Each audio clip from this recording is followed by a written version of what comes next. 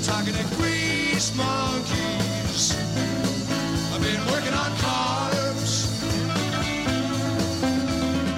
Moose jaw, saw you, moose them in two. Running back to Saskatoon. Red Deer Terrace and a medicine hat. Singing of the prairie tune. Singing of the prairie tune. The prairie's baby talking. I've been hanging around libraries. I've been learning about books. I've been talking to playwriter. I've been working on words, phrases, moose jaw, soft view, move some into, running back to Saskatoon. Red Deer Terrace and a medicine hat, singing of the prairie tune. Singing of the prairie tune. Prairie!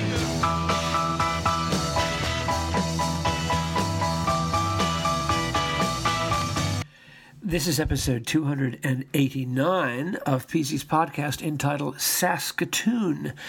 The occasion of the podcast is a kind of informal request from David Zoll that I might perhaps write a little book or a small booklet about the last third of life. He said, Dad, we don't really do quite enough on the Mockingbird site concerning elements of the concluding third of human life and some of the feelings, sensibilities, and hopefully insights, and especially the Christian gospel as it relates to the last third of life. And he's really encouraged me to continue with this theme just a little bit more, possibly on paper at some point. But this is, you might call it the return of GPF, which I did the other day, Gratitude, Peace, and Faith in What Lies After Death.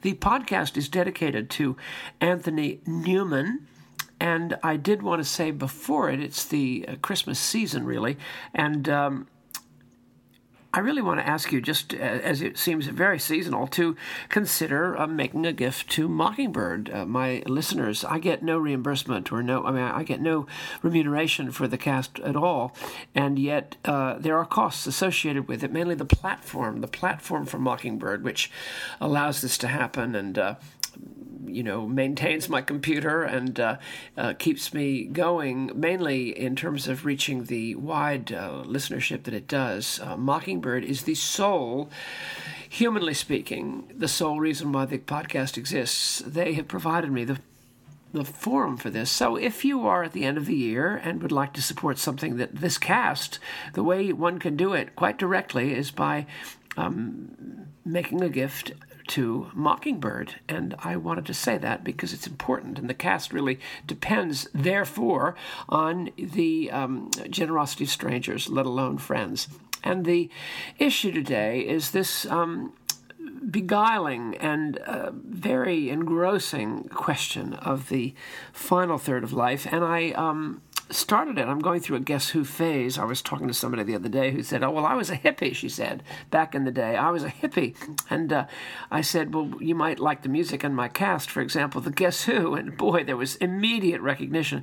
What's so great about the Guess Who is they're a very interesting case because Burton Cummings' voice is really as good as it gets in the history of sort of standard pop rock and roll. The voice that Burton Cummings gifted, brought to the early and mid-period songs of the Guess Who, is really second to none in passion and feeling and power.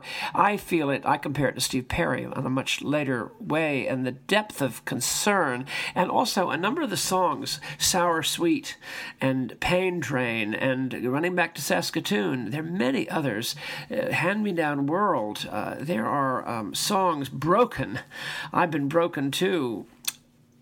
The songs have a combination, Lies, These Eyes, is a combination of empathy with the pain element from very, very young voices and young musicians to real interest in finding an answer, finding some kind of a solution to the problems of life that is rooted in some form of a ultimately a kind of religious hope. It comes through a number of these songs. Certainly the diagnosis of the problem is not overly positive. And so I focus on Burton Cummings' songs of that period, running back to Saskatoon, because he's been fussing with words, and he's been fussing with cars, and he's been fussing with poesie, and he's been fussing with all sorts of potential ways to get fuel in the engine, and he has to actually, in defeat, go back to his roots, to Saskatoon. Now, let's talk just a little bit about the schema of one's life. Now, let me say that this is not a kind of narrative or a deductive argument. This is what it ought to be. I'm observing with considerable personal chagrin the extent to which one finds oneself returning to past disappointments. That's not quite the right word. Past gaps, past mistakes, past things that ought to have been altered, the things done and the things left done. And when you get to the age when you're no longer really engaging life anywhere near to the same degree, unless you're sort of forcing it, you begin to see that you see in sort of bold relief the good and the bad and the ugly. And therefore, I'm wanting to carry this picture forward, which means so much to me, of gratitude, peace, and faith, i.e. hope, in what lies after death. Gratitude for all that has been, as opposed to ingratitude, resentment, and bitterness. And to see that even those situations which were calumnious and full of defeat were in fact the left hand of God, the co-pilot, in your experience and the circumstances in which your ego navigated life as best it could. That's really tremendously important. And to be able to be grateful for even the negatives, the autistic child, the road wrongly taken, the relationship that was simply wrong. This is tremendously important, to be able to see that in the negatives there was what John Zoll calls a sort of deep down iceberg of the love of God that's sort of below the surface of all the other things, and when it sort of comes to the surface shows that all the things that you put on the surface break up. They're minor league defenses compared to the power of the underlying reality, which is the deep iceberg of the love and plan of God. And this is the great message of T.S. Eliot, and it's the great message of not just Wordsworth, but Tennyson. I was thinking of Tennyson, Idylls of the King, and others. And so I want to focus on that. And secondly, I want to focus for all of us on the whole matter of peace, because there are certain things that for which we are not able to experience peace. These are the things that come up. John preached so powerfully at St. Matthew's the other day about, you don't get up at 3 a.m. thinking about what you're at peace about or what you're grateful for.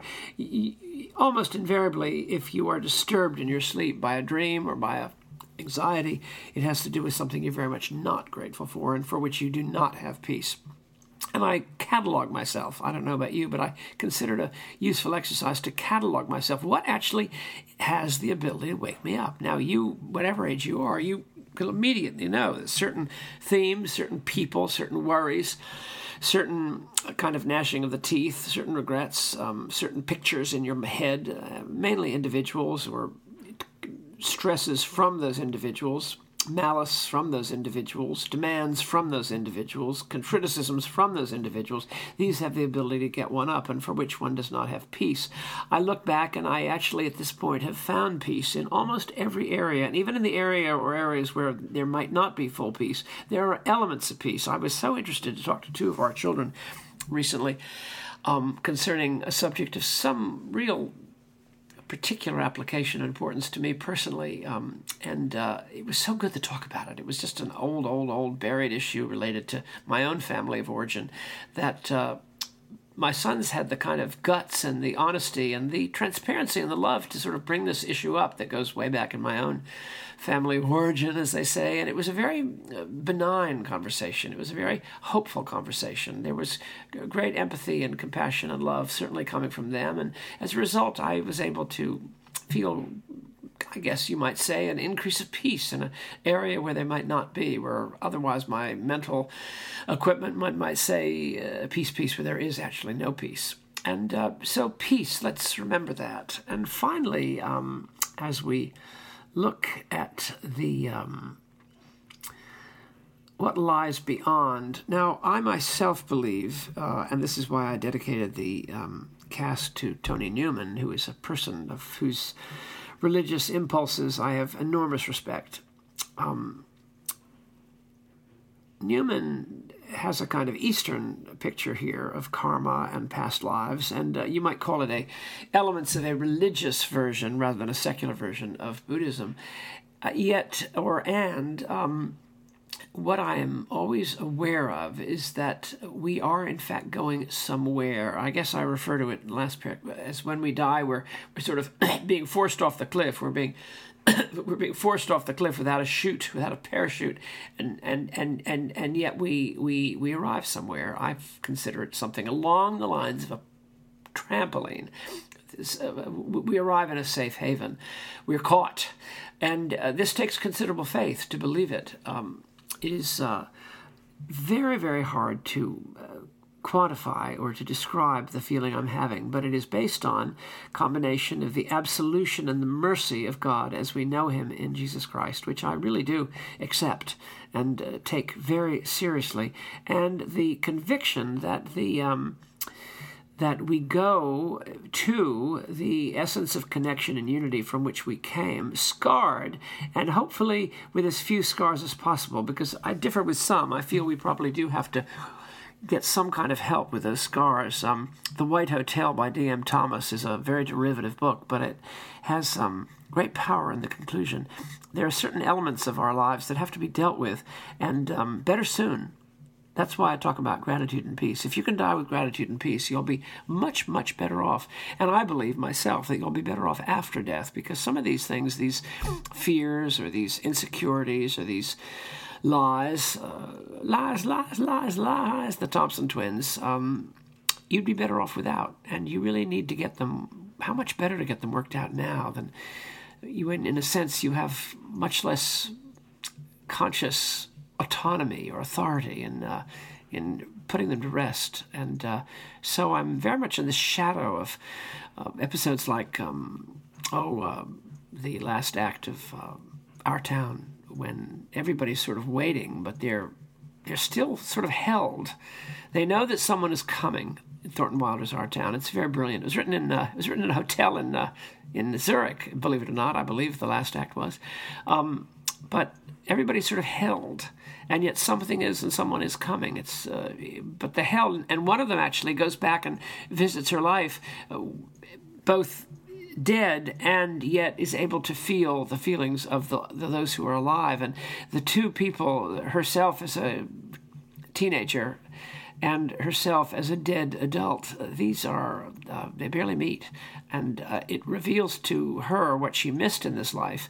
And also she's carrying a sense of tragedy and pathos into the following life, the life of faith, the life of hope, the life which is given to us, but which we see only by faith at this moment. I was thinking of that song, The Day We Meet Again, from the Moody Blues by Justin Hayward. And so Our Townish, he hasn't seen someone for 30 years with whom he was once very, very closely connected, and he has a more positive picture of it. But he's alienated. There's no question. There's tremendous alienation, even though there's tremendous amount of wishful thinking. I'm very eager for you to look at your life in terms of the percentage of gratitude and the percentages of peace and the percentages of hope and faith. And that's why I presented this podcast. And I'm going to conclude with when the band was playing Shaken All Over also in the mid-period by Burton Cummings and the Guess Who. Wonderful rock song. But I leave it with you, and tell me what you think if I should do a little more with this. I'm very happy to do it. The great creators often have dealt with the whole question of where we're going. Gauguin dealt with it very plainly in that remarkable painting in the BMFA, and the playwright I mentioned, and any number of heroes that I admire, in particular Rider Haggard in She and Alan, and so many others. And I want you to give yourself a Christmas inventory. And let me just finally say that where we are going is the beatitude of oneness. And however we are to feel, do everything you can now to extract the alchemy of peace where there is dis-ease and discomfort and repression and unsettledness. I saw someone die not all that long ago whom I knew, who died so utterly and completely unabreacted, or shall I say untruthful, vis-a-vis his earlier life. And I felt to myself, this man is going off into death, he's long dead, with I guess a little bit of what Scrooge saw with Marley as a kind of a great anvil attached by a chain to his leg. And that anvil needs to be cut. And it's cut through the gospel. And it's cut through humble diagnosis. And it's cut finally with the great benediction of the Nunc Dimittis. Now we are sent off into the hands of the righteous God, loving God. Thank you so much. When the band was playing Shaken All Over.